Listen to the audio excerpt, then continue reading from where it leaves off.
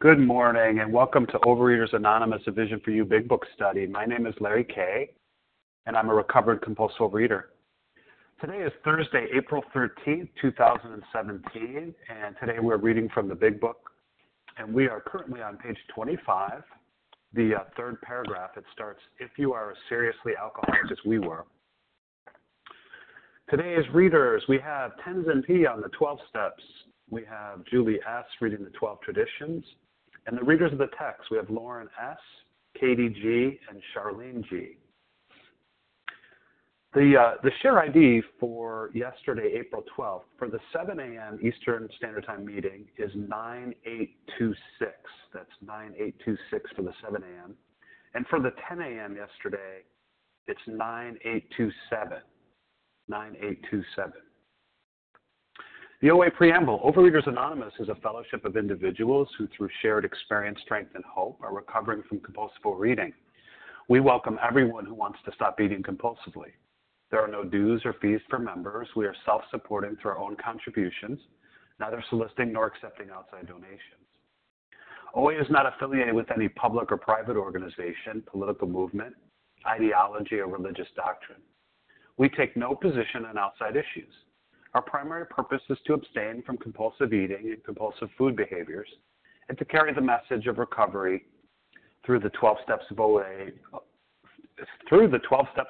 to those who still suffer. I can read. Our sole purpose, OA's fifth tradition states, each group has but one primary purpose, to carry its message to the compulsive overeater who still suffers. At a Vision for You Big Book study, our message is that people who suffer from compulsive overeating can recover through abstinence and the practice of the 12 steps and 12 traditions of Overeaters Anonymous. Let me now ask Tenzin P. to read the 12 steps. Tenzin.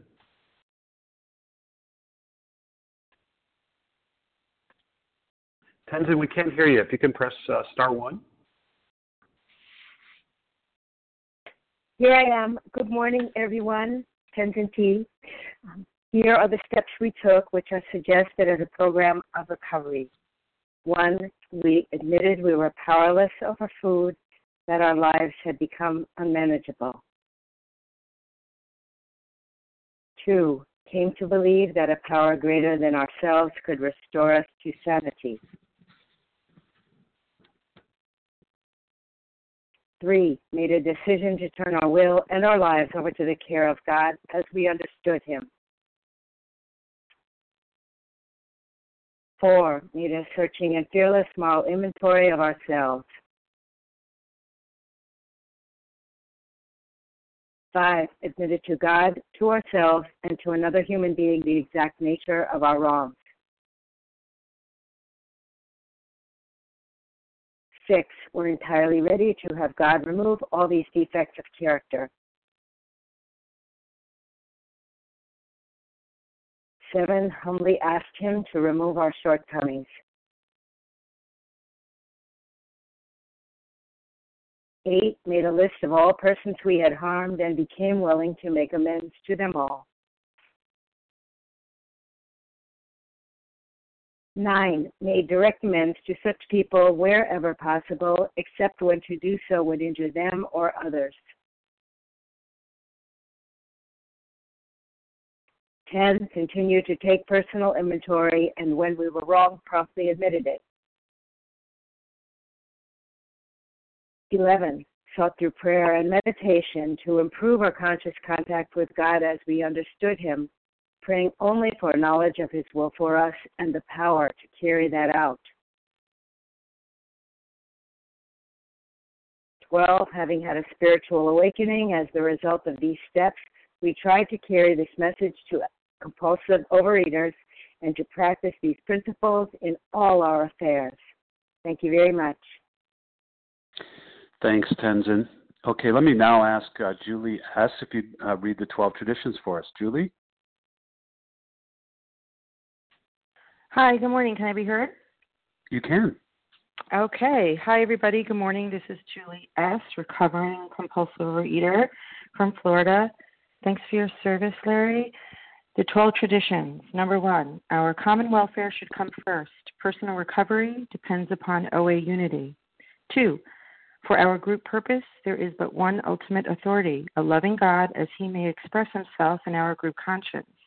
Our leaders are but trusted servants. They do not govern. 3. The only requirement for OA membership is a desire to stop eating compulsively. 4. Each group should be autonomous except in matters affecting other groups or OA as a whole. 5. Each group has but one primary purpose, to carry its message to the compulsive overeater who still suffers. 6.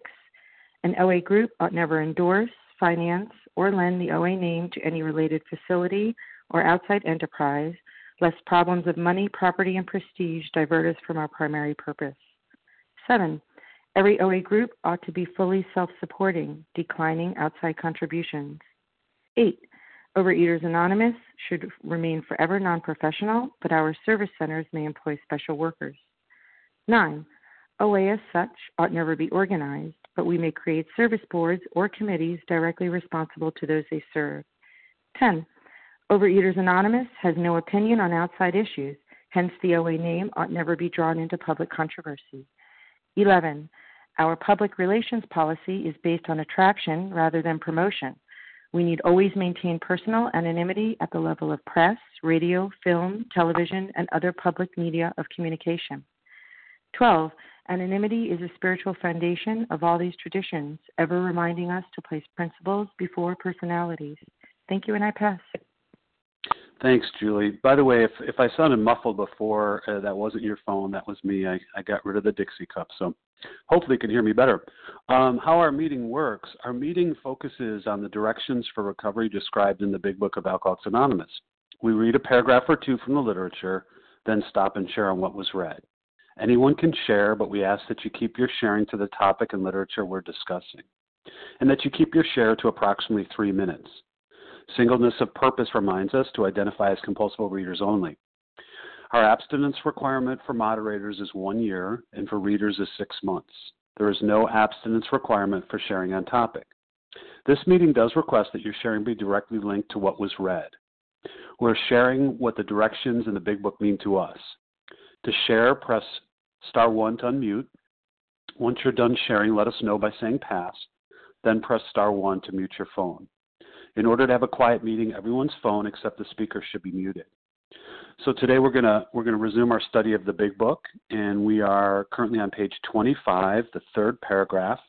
It starts, "If you are as seriously alcoholic as we were," and I'm going to ask Lauren S. to get us started. Good morning, Lauren.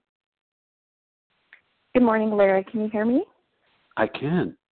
Great.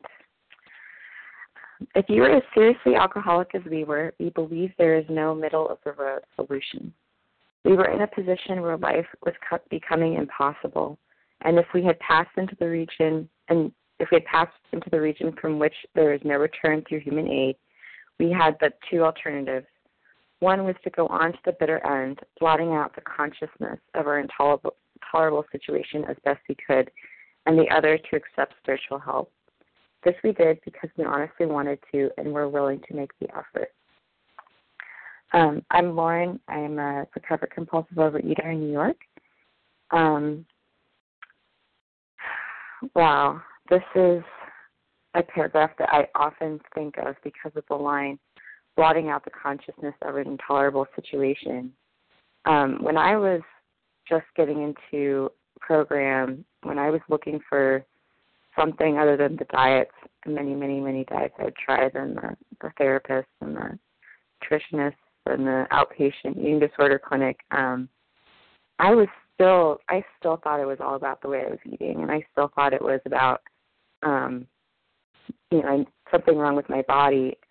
When I started studying the Big Book with my sponsor, and I realized that I was going to keep, this abstinence thing, I wasn't going to be able to do that without some sort of spiritual development, without making a major change.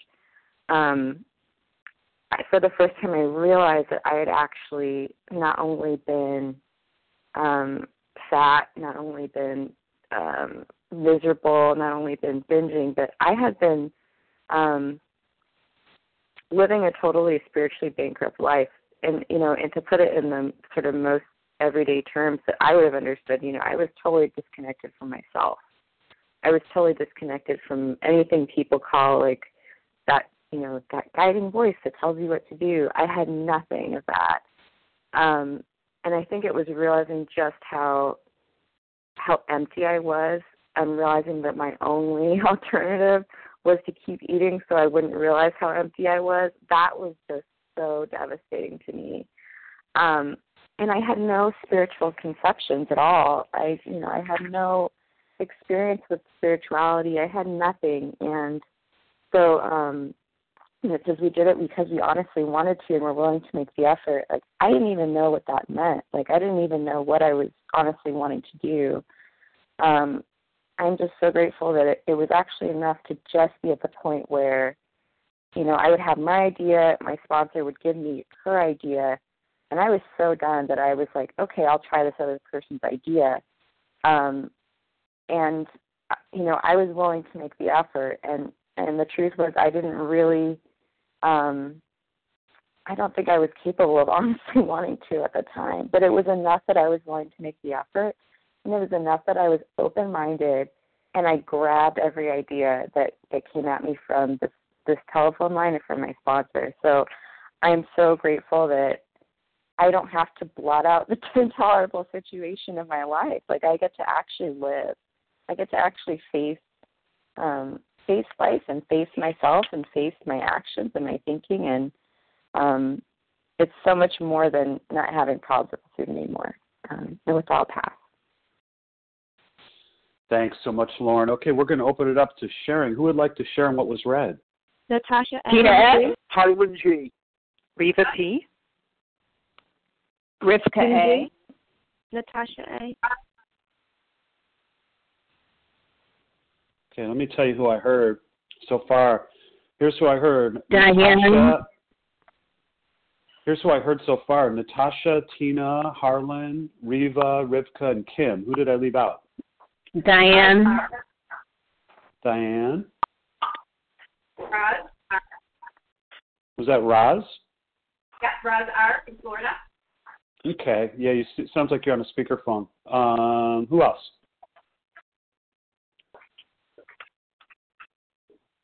Okay, Moss. Okay, let's stop there. Here's who I What have page, in this order. please? Sure. We're on page 25, the third paragraph. Thanks. You're more than welcome. Okay, here's who we have. We have Natasha, Tina, Harlan, Reva, Rivka, Kim, Diane, and Roz, and then I'll pick up a group after that. So good morning, Natasha.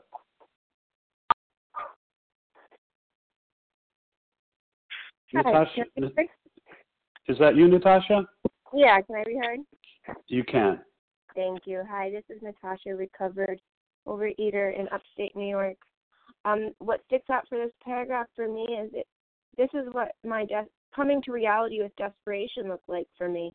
In the beginning, my early years of compulsive overeating, there were some solutions still, There was a couple diets I hadn't tried. There was, a couple places I could move and didn't try. And, as this disease progressed, I did get to there is no middle of the road solution. And I remember my realization of it. I remember realizing that if I continued what I was going to do, I was going to die an early death.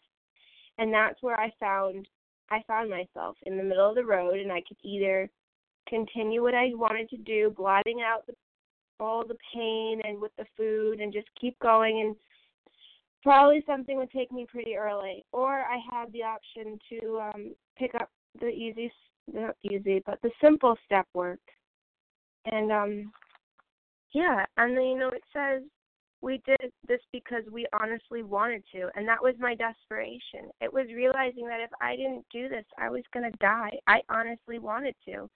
And I see a lot of people who come into program, and they're not really accepted that if they don't do this, they're going to die. And that's a really hard place to be. I've had a lot of sponsees, and that's a hard place to be when you're not realizing that this is life and death for you. Because for me, I know, honestly, in my situation, I know that it was the desperation that drove me to get better, because I admitted to myself that I was going to die if I didn't do it.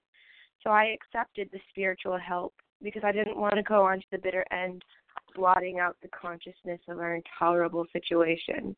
You know, I had a life in front of me. I knew there was something out there for me. So I picked up the simple solution, and I'm so glad I did that. And I'll pass. Thank you. Thanks so much, Natasha. Okay, we have Tina next, followed by Harlan. Tina, good morning. Thanks, Larry, for your service. Tina S., recovered compulsive eater, anorexic in Florida. What a great paragraph. I initially, when I first came in, it was back in 1987, and I had a really hard time with stuff like this. I certainly did not have a hard time that life was impossible, for sure. But I thought somehow, some way, someday that I could manage my life, that I could take care of my eating problem, which I thought I had, as opposed to my living problem. And so for many years I tried to do this, and I read the big book. I read it like a novel. I remember the last time I came in, a sponsor said, "This is like a textbook, not a novel." And what a different perception I had when I read the black on the white instead of like a romantic novel, which made no sense to me whatsoever. And when I started to study this stuff, it was still hard, to make a choice between, going on to the bitter end or accepting spiritual help. I mean, my God, that had failed me for many years. The spiritual, which I at that time equated to religion, which today is not the case for me for sure. And and I'd already been to the bitter end for me. I hope that it's the case today. Because I wanted to die for many years. I wanted to die, and I was mad that I was still waking up in the morning. And one of the things that I know today, I also wanted to comment on this last sentence. We did because we honestly wanted to and were willing to make the effort. By the last time I got here, I honestly wanted to, and I was willing to make the effort. It's the last house on the block for me. I had tried every other place. I had tried human aid for years because I thought it was somebody else's responsibility to fix me. Well, today, the good news is, and I'm really grateful that it's not somebody else's responsibility. I am responsible for myself today. I'm responsible for my recovery today. I'm responsible for how I live my life one day at a time, and I choose to do this deal. And with that, I'll pass. Thanks. Thanks, Tina. Okay, we have Harlan followed by Reva. Good morning, Harlan. Thank you, Larry K. Thank you for your service. Thank you to Team Thursday for making this magnificent meeting possible. I'm Harlan G. I'm a recovered compulsive overeater in Scottsdale, Arizona. I love bottom lines. I love conclusion. My mind works that way. It always has. And for me, this is the bottom line. I can either go on eating Reese's peanut butter cups and Kit Kat bars and be lonely and be miserable physically. I can't get up out of a chair. I can't sit down. I can't get up. I can't get in a car. I can't get out of a car. I can't go to the movies because I can't fit in the seat. I can't buy clothes at the store. I can buy clothes at the store, but it has to be the biggest of the biggest tall men's store, and then I have to have it altered by my friend the dry cleaner. I have to stink. I have to pee in my pants. I can't walk down the street without people laughing at me. I'm a walking sideshow. My food habit in the 1970s, not my cocaine habit, not my heroin habit, not my hooker habit, my food habit in the 1970s is about $100 to $150 a day. I can't walk. I can't sleep laying in a bed. I have to sleep in a chair. My edema is through the ceiling.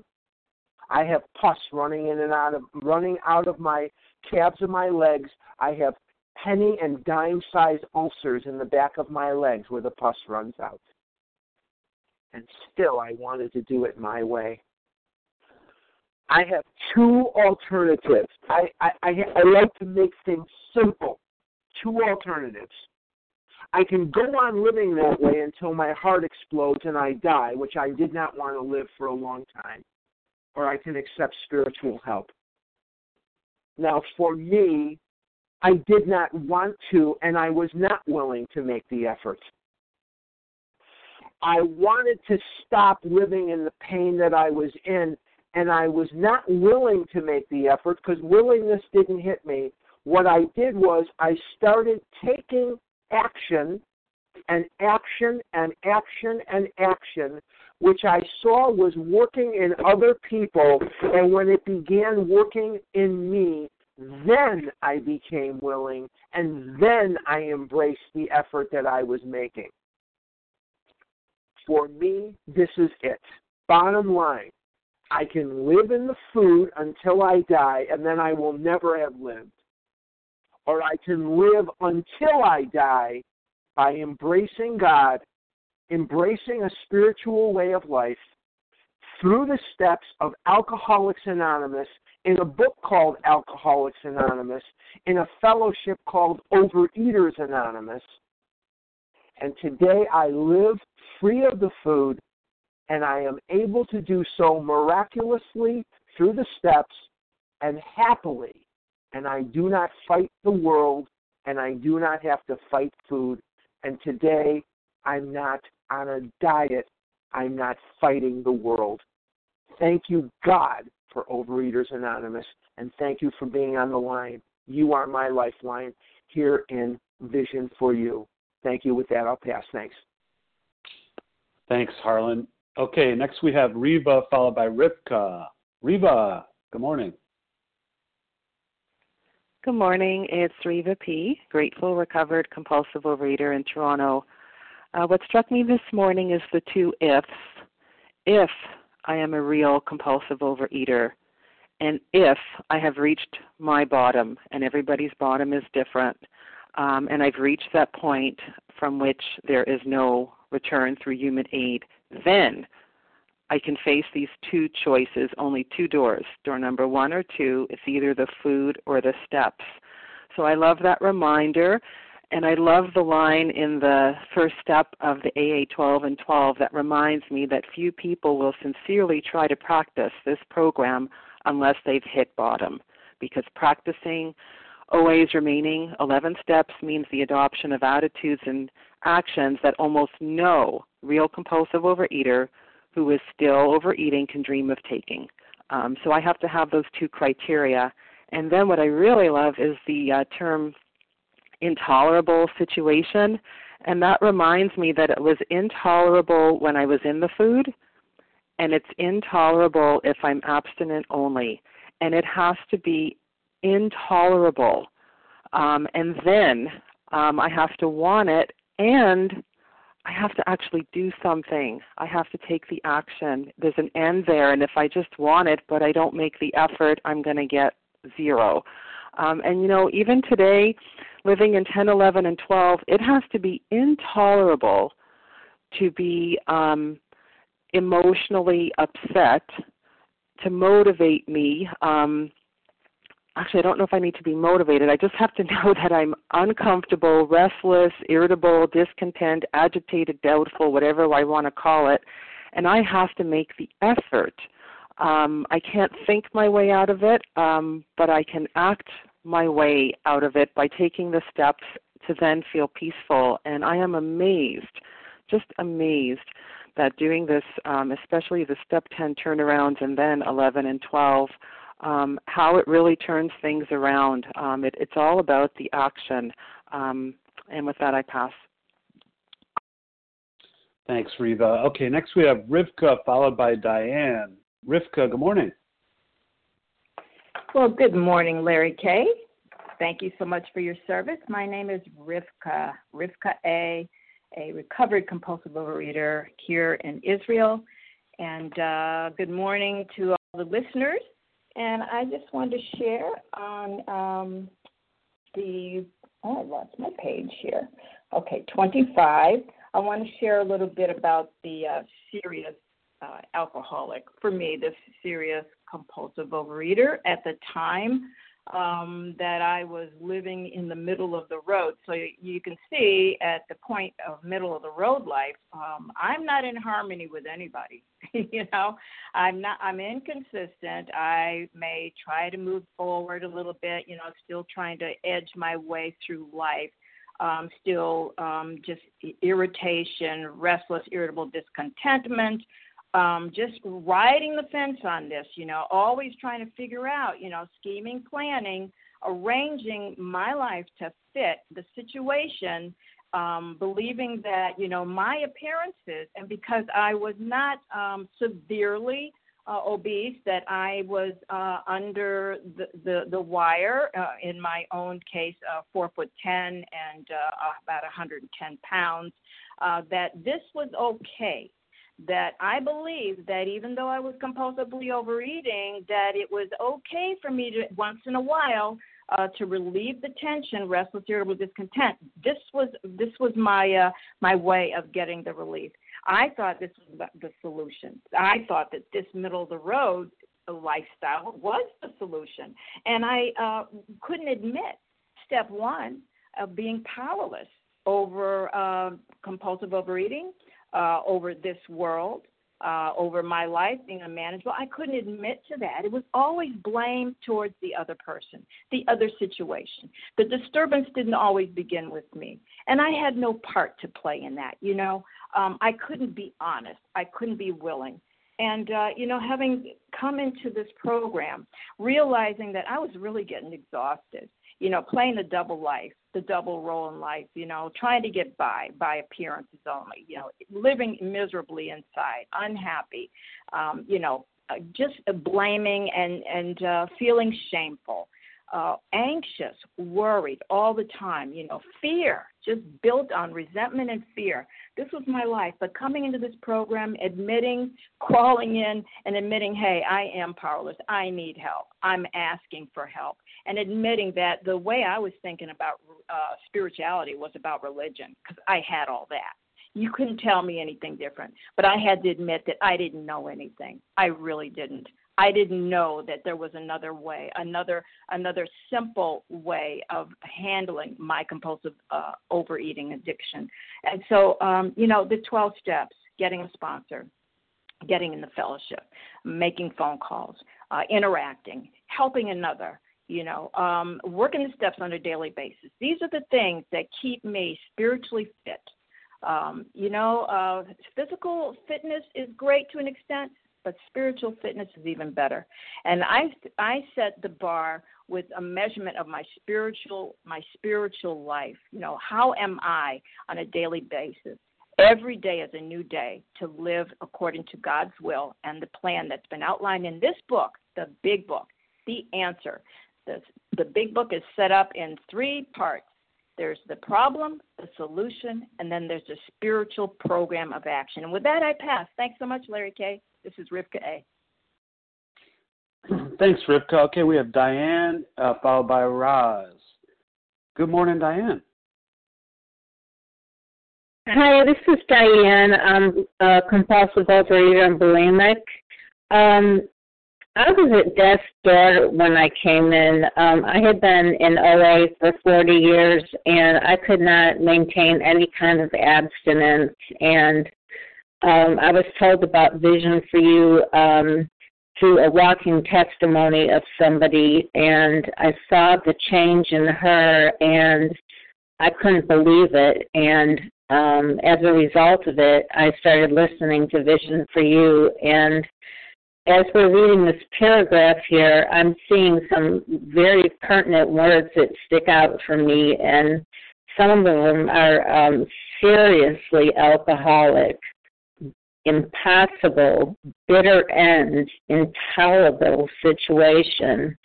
That's kind of how I felt. I just was at the end of my rope. I felt suicidal.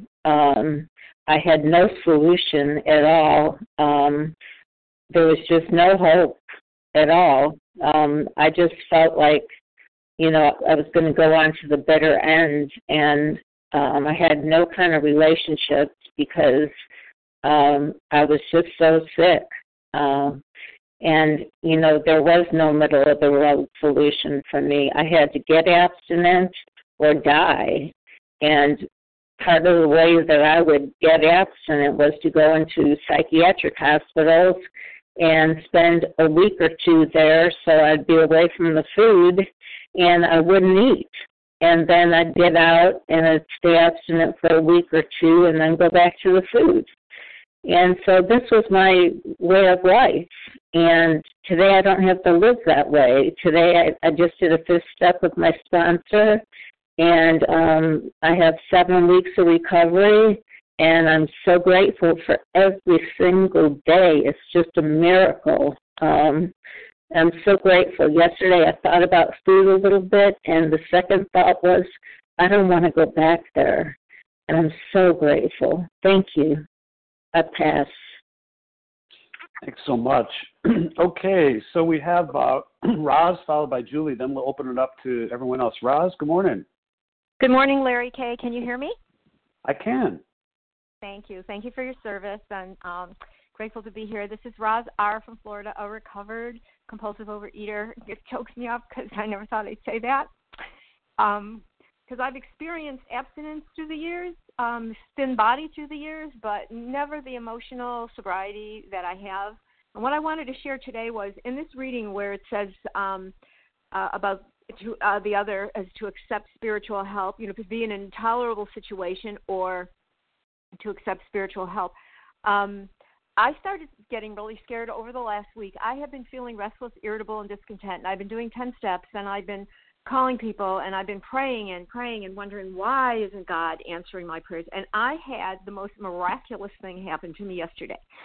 That it's like, I've been praying, and yet, I haven't really been acting in a certain circumstance in my life in a way God would have me be. And I really felt like, well, that doesn't make a difference. I am in every other way. And I guess I pray, but, I really realize that when we pray to God, we still have to do our work. And I guess in this particular area, I wasn't doing my work. And so, I forgot to set my timer, darn. But wait, I'm going to set it, and you can tell me. I got you. No worries. Okay. But anyway, I got a phone call, and I was talking to a recovered person in AA, and I started to hear something about what he was sharing about something that I've been doing, and that opened up one door for me. And I went to a therapist yesterday, and I don't know, for some reason, I left there, and I had this boom that took place that I cannot even believe, and it was like this change in my thoughts, change in my attitude, like the set-aside prayer. I've been saying the set-aside prayer. Nothing's been happening. But my openness wasn't there. I didn't have the channel open to God. I was still doing certain things my way. I haven't been ethical in a certain way. I haven't been honest in a certain way. I haven't been authentic. I haven't been being the Roz that God would have me be in this particular situation. And the willingness, the awareness came, and believe me, it did not come from me because I have not been able to do that. And all of a sudden, I was hearing different things yesterday. Be the love you want. Be the kindness that you want. Be the honest person that you want people to be with you. Be who you want other people to be, because I have not been in certain things. And by me not being authentic or honest, or maybe avoiding the truth in this particular situation, I started to not like myself, and I didn't know it was happening. And when restless, irritable, and discontent popped up, I opened the big book, and I got really scared because I said, you know what? This is going to take me back to the food. And I can't go back to the food because my life is so amazing right now. And so this change came, and it's like from being so upset for the last week or two, the peace that I have right now. I mean, I just never believed that God would do for me what I couldn't do for myself. I've seen it for everyone else, but I didn't know I'd ever experienced, and it's like profound. And I'm like deeply emotional about it because it just changed everything in my consciousness and to realize I cannot be the person I was and stay sober. I cannot. And in order to change, God has to enter. And in order for God to enter, I have to be open and willing. And I became open and willing yesterday, and the change happened, like boom. So I just wanted to share that because people who know me and who have been listening to me, and you're one of them, Larry, there has been a profound change. It's amazing. So thank you so much for your service, and thank you for allowing me to share. I pass. Thanks, Roz. Okay, we have Julie. It's only 4:30 out there. What are you doing up? Good morning. Good morning, Larry. Thank you. This is Julie, our recovered compulsive overeater. You know, the first sentence, it says, if you are seriously alcoholic, as we were. And, you know, a couple pages before, it talks about, you know, the moderate drinker or the real alcoholic. You know, so what is that? Well, that, you know, it's that bottom feeder, if you will. I mean, choosing food over my children, over my husband, over family, over friends, inability to stop, the thousands of dollars on weight loss gimmicks, and continuing to do that for 5, 10, 15, 20, 25, 30, 35 years and still thinking that that's an option. You know, there is no middle of the road solution. I mean, there's nothing else. It's either I'm going to die from this alcoholic death, for me it's food, or I am going to thrive in that fourth dimension that we heard about before. And by living my life based on a set of principles, that once I go through the steps and I'm living and I'm growing, continually growing in the steps, that I will not want the food. And I'm going to be happy about it. You hear several people say that, you know, yeah, I'm neutral with the food and it's okay. I don't need or want these things that used to drive my life. And it's like, how does that happen? It doesn't happen out of me because I spent all those years trying to change. The books, I mean, I could have opened up a used bookstore. I could have started my own gym with the amount of money that I spent. All the gym equipment I bought, all of these things, trying, Julie trying to fix. And you know what? None of it worked. There's only one way that I am able to not pick up the food, and that is by having a spiritual experience, which we read about yesterday. And time again, it's the only thing that's proven. It's like, you know, I am so free, but I know that I could become that serious alcoholic again if I let up on my spiritual practices each day. So for, you know, if you're new and you're wondering why we're talking about all this stuff, it's because this is, you know, why did I eat? You know, why did I turn to food for my higher power? Well, I turned to it because I didn't know how to live. And now it's like, you know, I have that freedom. I have the freedom just to live and to thrive. And with that, I'll pass.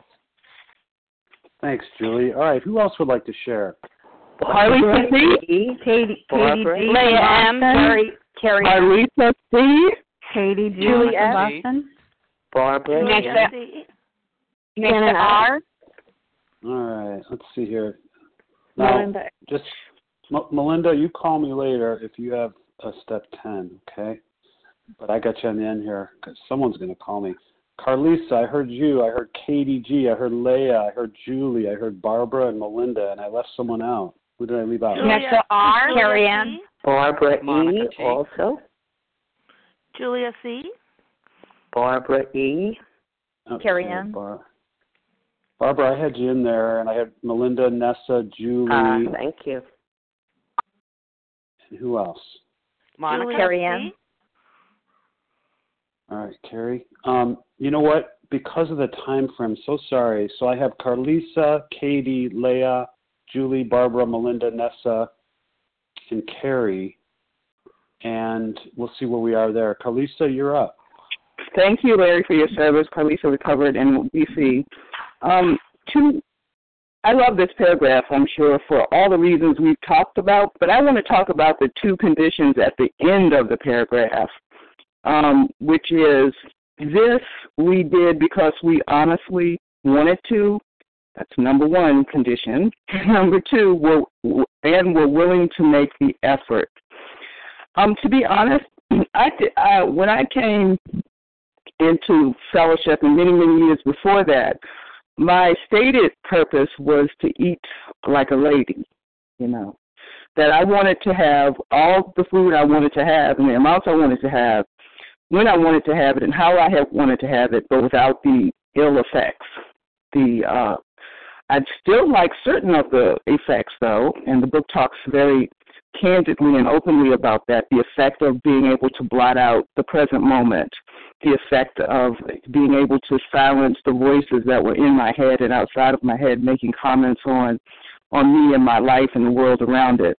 And so I had to come to terms with whether I honestly wanted to stop eating compulsively, or did I just want to stop the negative consequences?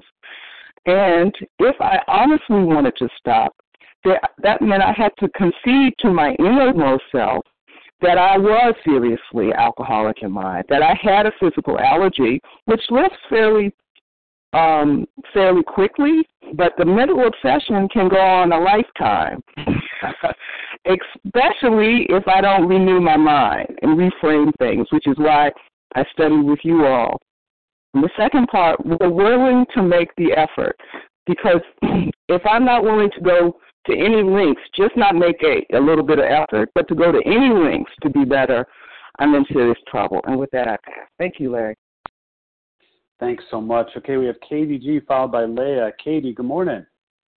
Good morning. Excuse me. Sorry. Good morning, Larry. Can I be heard? You can. Larry? Oh, okay. Sorry, Few. I got anxious. Okay. Hey, guys. It's Katie G, recovered compulsive overeater, anorexic, and bulimic, starting my timer.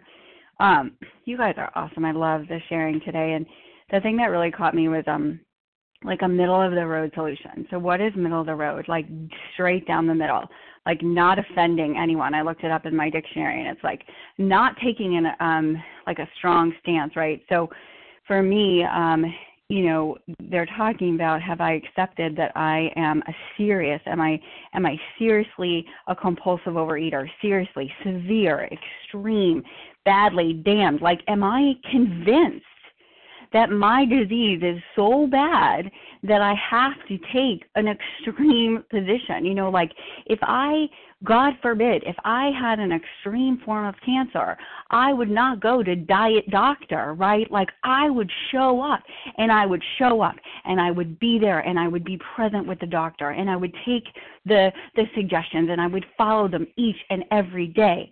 But what is middle of the road program for me? Middle of the road program for me for a long time. Well, you know, I'm kind of sort of abstinent.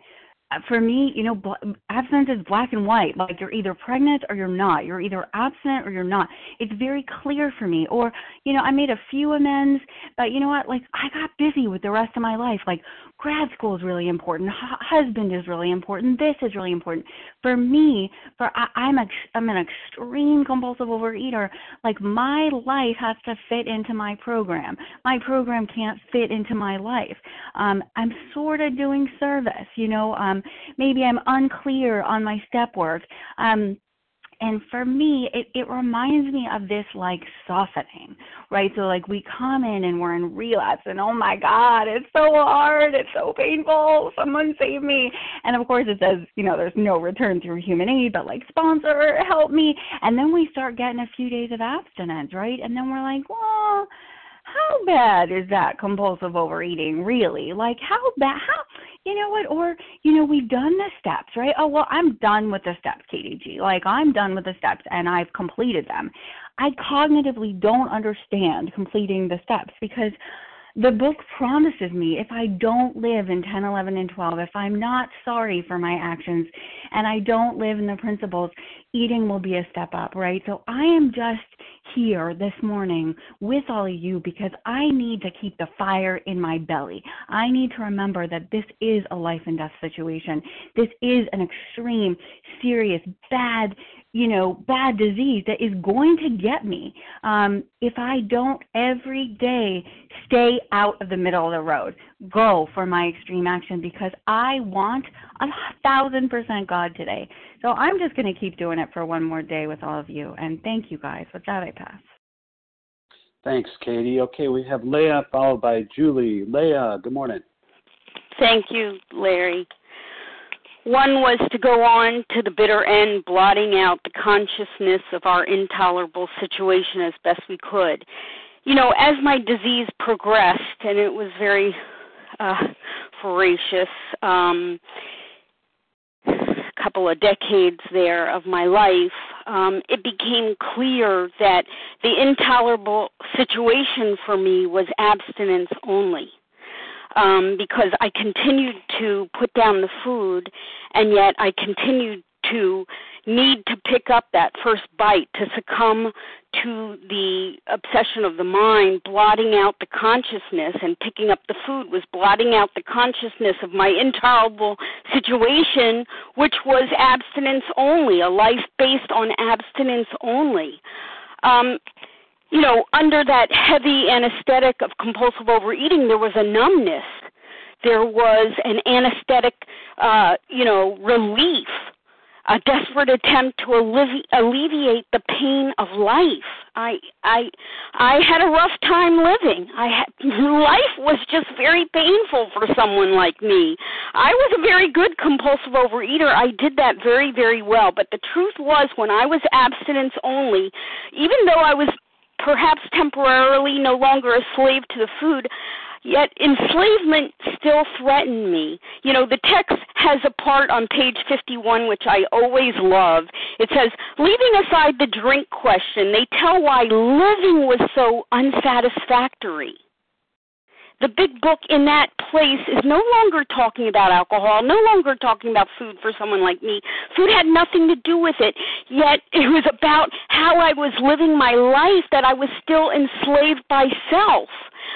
That's where I needed the remedy of a spiritual solution. I needed the remedy of these 12 steps, because more than my compulsive overeating had to be arrested.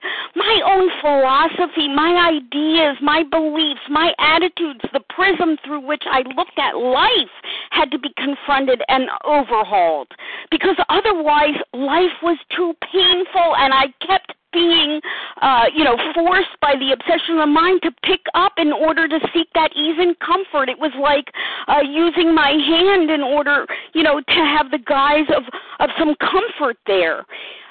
Abstinence only, which is what I was practicing even within the first 5 years of being in Overeaters Anonymous, was like treating compulsive overeating with a diet.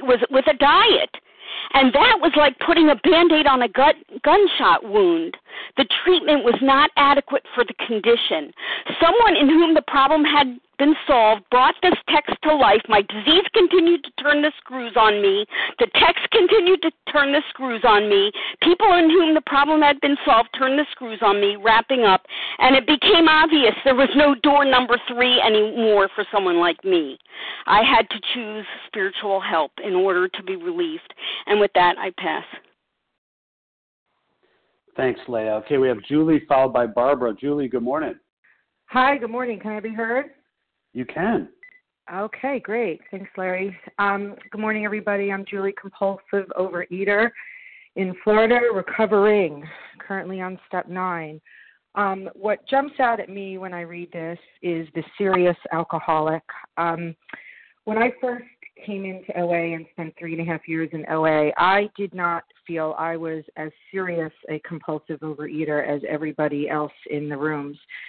And my lack of progress in program reflected it. And my evidence for this was the fact that I would hear that people ate out of garbage cans, ate frozen food with tinfoil on them, and I didn't do that. Yet I ate everything off the plates before they went in the garbage can. So in a sense, I was eating what would have been put right in the garbage can before it went in there. I heard people stealing food, and I never stole food, so I wasn't as serious as everybody else. Yet that's not true either, because when my kids would come home with their Halloween candy and they went to bed, I went and stole their Halloween candy and didn't tell them about that. I wasn't morbidly obese. I only had 30 pounds to lose. And, other people had 100 pounds to lose, so I wasn't as serious as everybody else. Well, guess what? That 30 pounds quickly turned to 50 and 60 pounds to lose, even in OA. When I found out last June that I was pre-diabetic because of an elevated hemoglobin A1C, that still didn't get me to shift my program. I thought for sure, well, now it's affecting my health. So now I really have to focus on this stuff. But no, that didn't work either. What happened to me was, thank you, God, someone told me about listening in on this vision calls. I got a vision sponsor. I became abstinent. I started working the program, and my talk started to change. Instead of talking all the time about my food plan, I started to talk about my behavior, and that's how I noticed that my program started to shift. After talking about my behavior and what I wanted, I started to think about, well, what does God want for me? What is God's will for me? And now, today, working my amends, I am actually thinking, how can I help others? What can I do today for others? Thank you, God. I am recovering. And with that, I pass. Thanks so much. Okay, we move on to Barbara, followed by Melinda, if we can get it in. Barbara? Hi, this is Barbara E. in New Jersey. There you are. Thank you so much. Abstinence, yes. Recovered, no.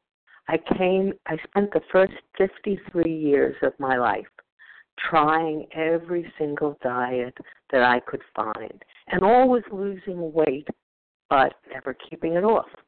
I came into OA in 1997, and yes, I've been blessed. I have been abstinent ever since, but not cured. My emotional sobriety is what I need to work on a daily basis, because if not, I realize my compulsive overeating can come back. This is contingent on my diligently working the steps, becoming the person I want to be, and to rid myself of my character defects, my fear of being found out as unworthy, acting superior to cover up that I feel less than, by using the tools of sarcasm, hearing judgment in what everyone else is saying, being argumentative.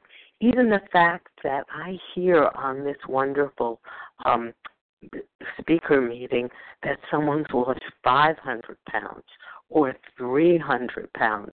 I've only lost 130. I feel like I haven't done enough. That's crazy thinking. God does not create junk. Therefore, I am not junk. So I must continue to work the steps.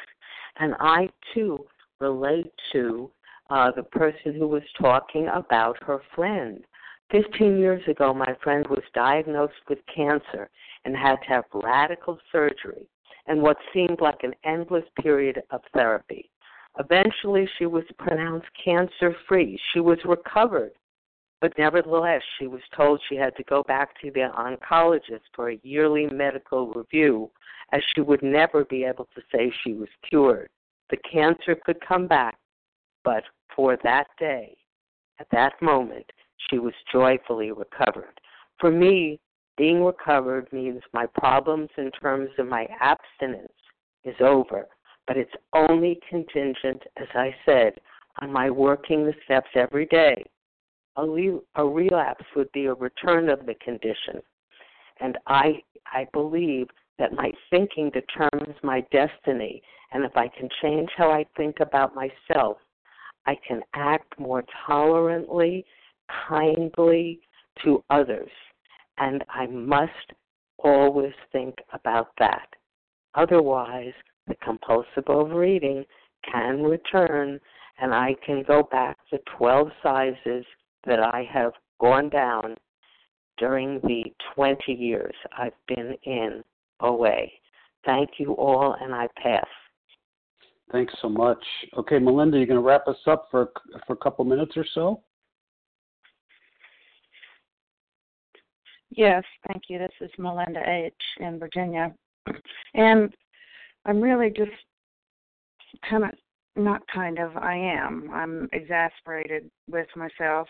I've been in regular OA since 2004. I've been up 110 pounds. I lost a lot. Started listening to Vision about 2 months ago, and then got one sponsor was not willing to do what she asked. Got another sponsor, started working with her, would be abstinent a couple of days and would eat again. And I thought, I guess here is the I guess here's the crux of the problem. I had like 8 days abstinence, and I thought I was okay. I was out of the woods, and in the middle of the night, I ate again, and I feel like she's going to drop me, and I don't want to find another bottom.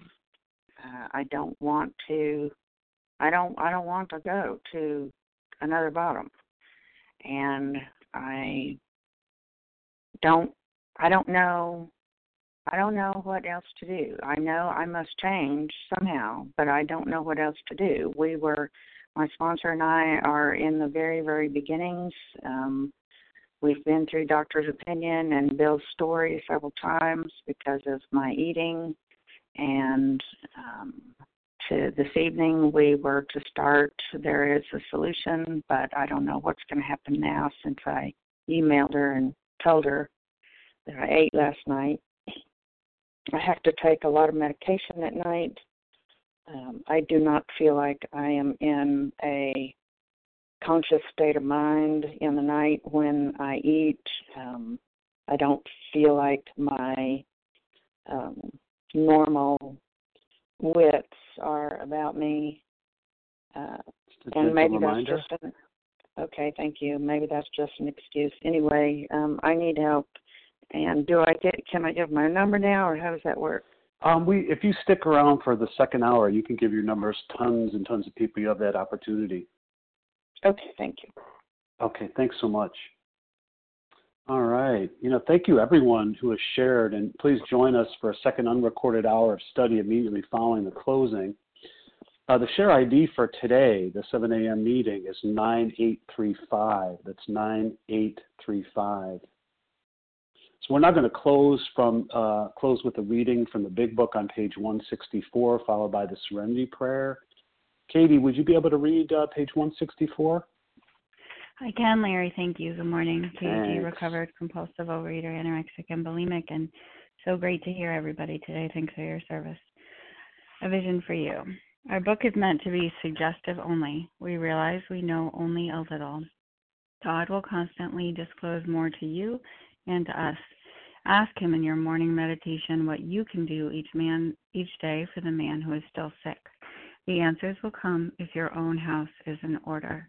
But obviously you cannot transmit something you haven't got. See to it that your relationship with him is right, and great events will come to pass for you and countless others. This is the great fact for us. Abandon yourself to God as you understand God. Admit your faults to him and to your fellows. Clear away the wreckage of your past. Give freely of what you find and join us. We shall be with you in the fellowship of the Spirit, and you will surely meet some of us as you trudge the road of happy destiny.